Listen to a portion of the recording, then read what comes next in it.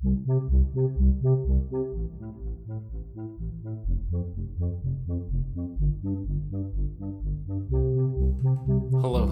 and welcome back, or welcome for the first time to Playtime. My name is Andrew Barnett. I am a child therapist, and I live and I work in Asheville, North Carolina. And this is a podcast dedicated to child therapy, coming at it from a child-centered perspective. I want to begin by saying that I felt some hesitancy about the topic for today, and decided that that hesitancy was fear, and decided that that fear was a fear that I did not want to be making decisions for me. And I want to continue making content decisions for this podcast based on what I believe is true about children, what I believe helps children, what helps adults connect to, support, and nurture children. And so if that is what I am choosing to be guided by, is by that principle, then if something comes across my radar that I believe helps me understand children a great deal more than I did previously, it would be irresponsible and disrespectful to the aim of this podcast to not share something that I believe has helped me understand children better. So as many of you know, drugs like psilocybin and MDMA are being tested and utilized in settings and research to determine their efficacy with healing things like PTSD and complex trauma and assisting with the dying process. And I don't have an extensive knowledge of everything that they're doing with that. It feels like that field is changing really fast, that it's been shown to be helpful with things other than the ones that I just described, and the number of drugs being utilized in that sense is, drugs feels like it's a derogatory term. Let's say medicines, in the same way that we call Adderall a medicine. But that lots of healing is being done with them, and people are having really powerful results from that work. And so they've also been able to do a lot more research with these substances. And this research was done in 2016 that I'm about to reference, where they're able to take a brain scan of individuals who are taking these psychoactive substances like mushrooms and acid and MDMA and so forth. And people are able to do brain scans now to see, like, what does the brain of someone on mushrooms look like? Checking to see, like, is there, like, what parts of the brain is it connecting? People on these substances describe all kinds of different sort of spiritual spaces that they could get to, say, or the world could feel like it's alive and the world can feel like it's magical. People can also have negative experiences sometimes and feel like the world is really scary or really threatening. But what has been found is that being in that place and taking these substances is healing to the psyche. And so there's a lot of curiosity, obviously, in figuring out what parts of the brain are being activated on these substances. And so when they did brain scans on these individuals, they found that the parts of their brain that light up when taking mushrooms, say, or psilocybin, is the same as an infant's. That an infant, a baby's brain, is what is similar in terms of the areas that are lighting up, in terms of what parts of the brain are active, in terms of how the world is being experienced. That a baby's brain is the only other human's brain that lights up naturally in that way, and that those parts of the brain that light up decrease as we age. But so you would get more of those parts lit up in your brain, say if you were a baby, say like 1, than you, or especially if you were just born, than you would when you're like 6, 7, 8. But a 3-year-old would have more of those spaces lit up than a 5-year-old, say. And I found that to be remarkably interesting information. There's a George Orwell quote I really like, and I'm going to butcher it here, but it's something to the effect of, when you read something that is true, you not only realize that that thing you read is true in this moment, but that it has been true for a long period of time up until that moment. In other words, you experience events in your life, or you can experience events in your life, through the filter of that new information, and realize that the information you just received helps you understand the reality of your own experience better. You can look back on things and see things more clearly. And I'll make this example concrete at this point. I don't currently live with a baby, and I don't currently have a baby in my immediate orbit. My sister, hey Kay, has a daughter. Her name is Arya, and I haven't gotten to see her in a little while because of this pandemic, which is a bummer. But when I have been around babies and seen the way that their eyes just open up in this way where they're like almost overwhelmed by the intensity of life in this world, where their face is just like, oh, that they're in this place of pure joy and bliss that's not like fixated on any particular point, say. Sometimes it is when they get older, being able to fixate on that particular point feels like it increases. But even just that moment of like really being present in this blissful state in a particular moment. And when I think that that baby's brain, their experience of the world, what's lighting up for them, the parts of like, if the brain is like the parts of our experience that we're connected to, you know, if you do a brain scan at any particular time, that baby is experiencing the world at all times in a similar way to a person who is taking psilocybin. Suddenly, my whole experience of that baby is very, very different than it was before, but it feels true that yes, for that baby, there is this experience of just being and the joyfulness of that that's comparable to the experience that people can describe on these types of medicines. And this information also helped me understand play therapy a lot better than I did before, because our philosophy with play therapy is that by tapping into a child's essence, by having them tap into their own essence, just by having them be themselves and working with whatever's coming up that's getting in the way, that emotional debris that'll come out in the play, that they'll find a way to move through, that's all one needs to do to help somebody heal. And that makes sense if what's at a child's core, say, is this in this 2, 3, 4, 5, 6 range, or, you know, however far you want to extend it. I use those numbers loosely. I haven't done like enough research myself to know how much of that brain state exists for most kids at which periods of time, and that just feels worth saying. But I hope that doesn't take away from the point, which is that if we're saying that people heal as adults from trauma by having their brains connect to these places, and we are also saying that that is what the brain of a child looks like, then the natural brain state of the child is a naturally healing place, because the places that it connects to inside of their brain are naturally healing places, that children do have an inherent self-healing capacity, and that further they can access that place simply through being accepted and being themselves and playing out what they need to play out.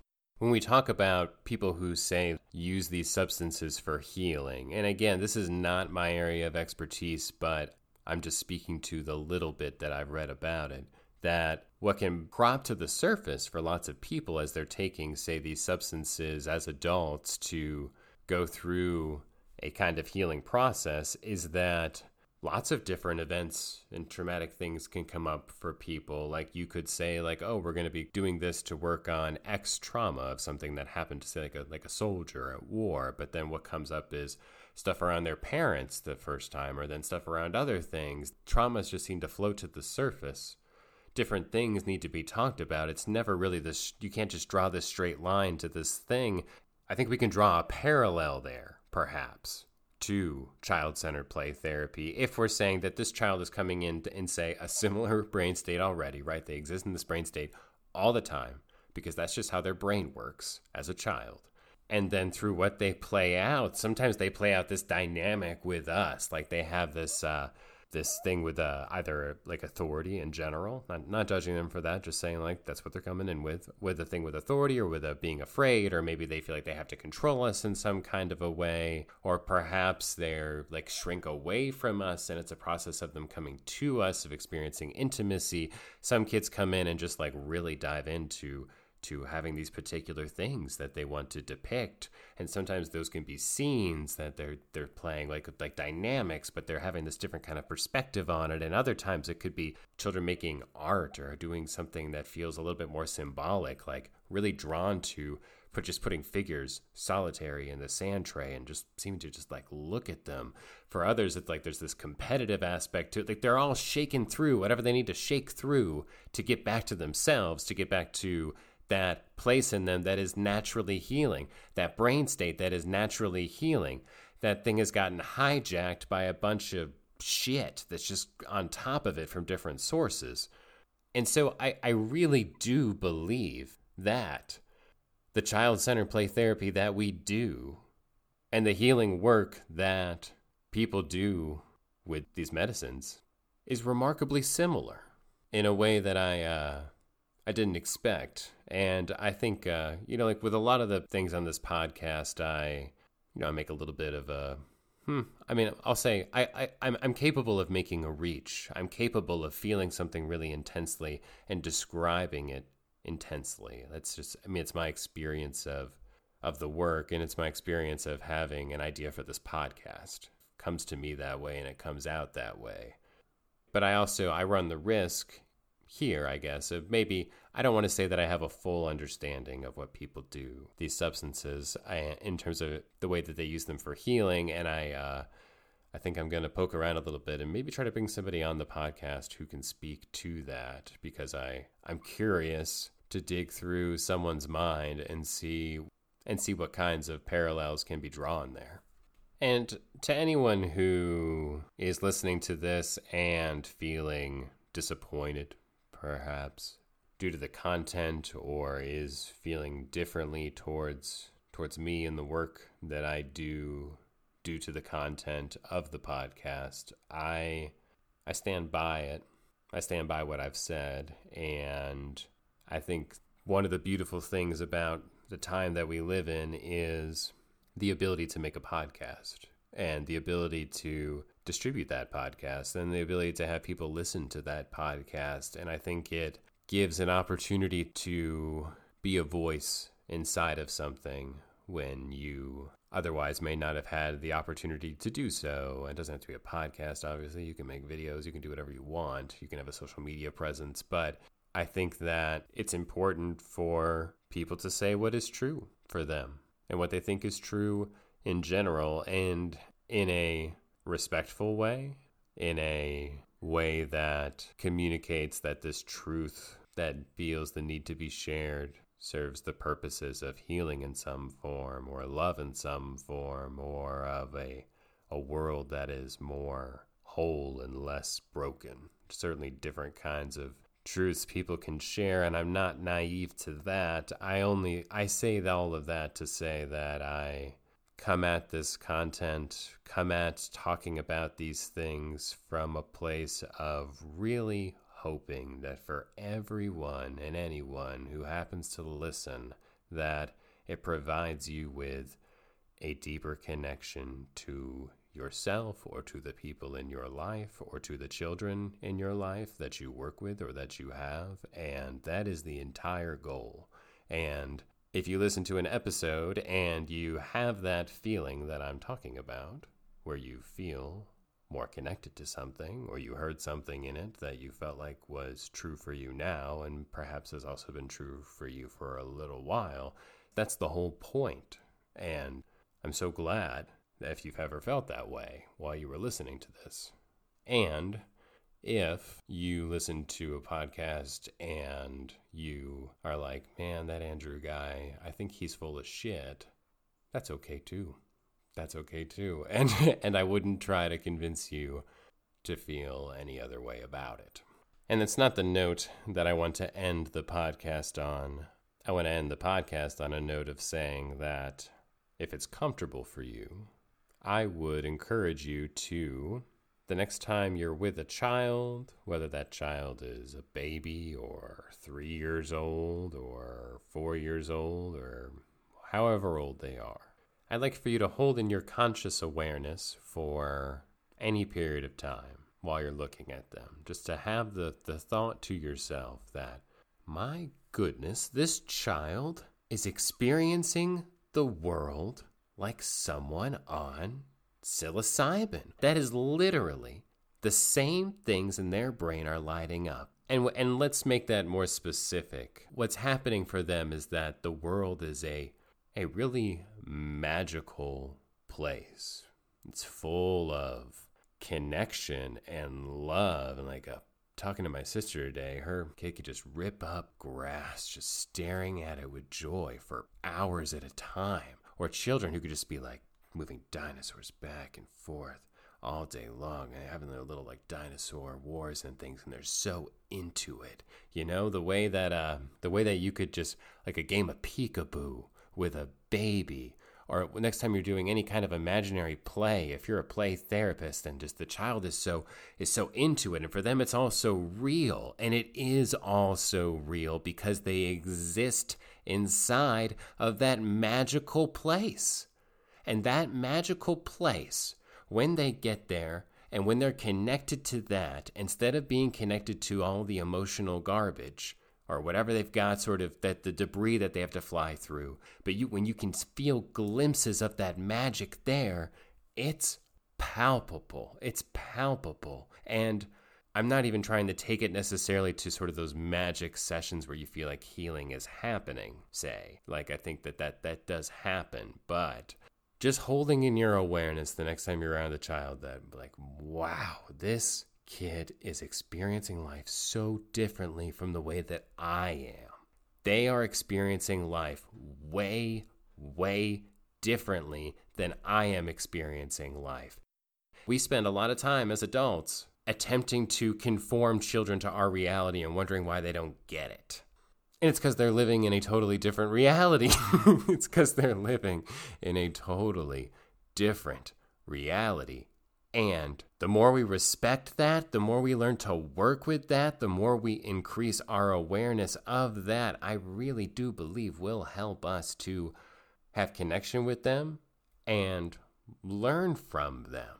Learn from them about their experience of the world, not invalidating it and saying that ours is right and theirs is wrong. And when we do that, when we begin to learn from them, they start learning more from us too. And we start having a symbiotic relationship with our children instead of an adversarial one, which is what I think we're all after in the first place. And I think that's it for this episode of Playtime. Thank you for listening. And if you want to try to understand children better, then go check out the child-centered children's books at barnettchildtherapy.com. They may not be as psychedelic as they need to be to appeal to every child, but I do my best to get at anger and I get mad and sharing from the perspective of the child in order to try to connect with them, to facilitate conversations and bring that sort of awareness of their experience up in them. I've read it to some children and it's been really successful and very connective. I get mad and on sharing, and for other children, they haven't liked it as much and it hasn't landed at all. So I don't want to promise that it will be a book that will connect to a child in your world, but I can say that it is a books that have connected to some children in a very meaningful way. And please rate, review, subscribe, all that good stuff. Get in touch with me if you would like to be in touch with me. My email is barnettchildtherapy@gmail.com. And yeah, I'll catch you all next time.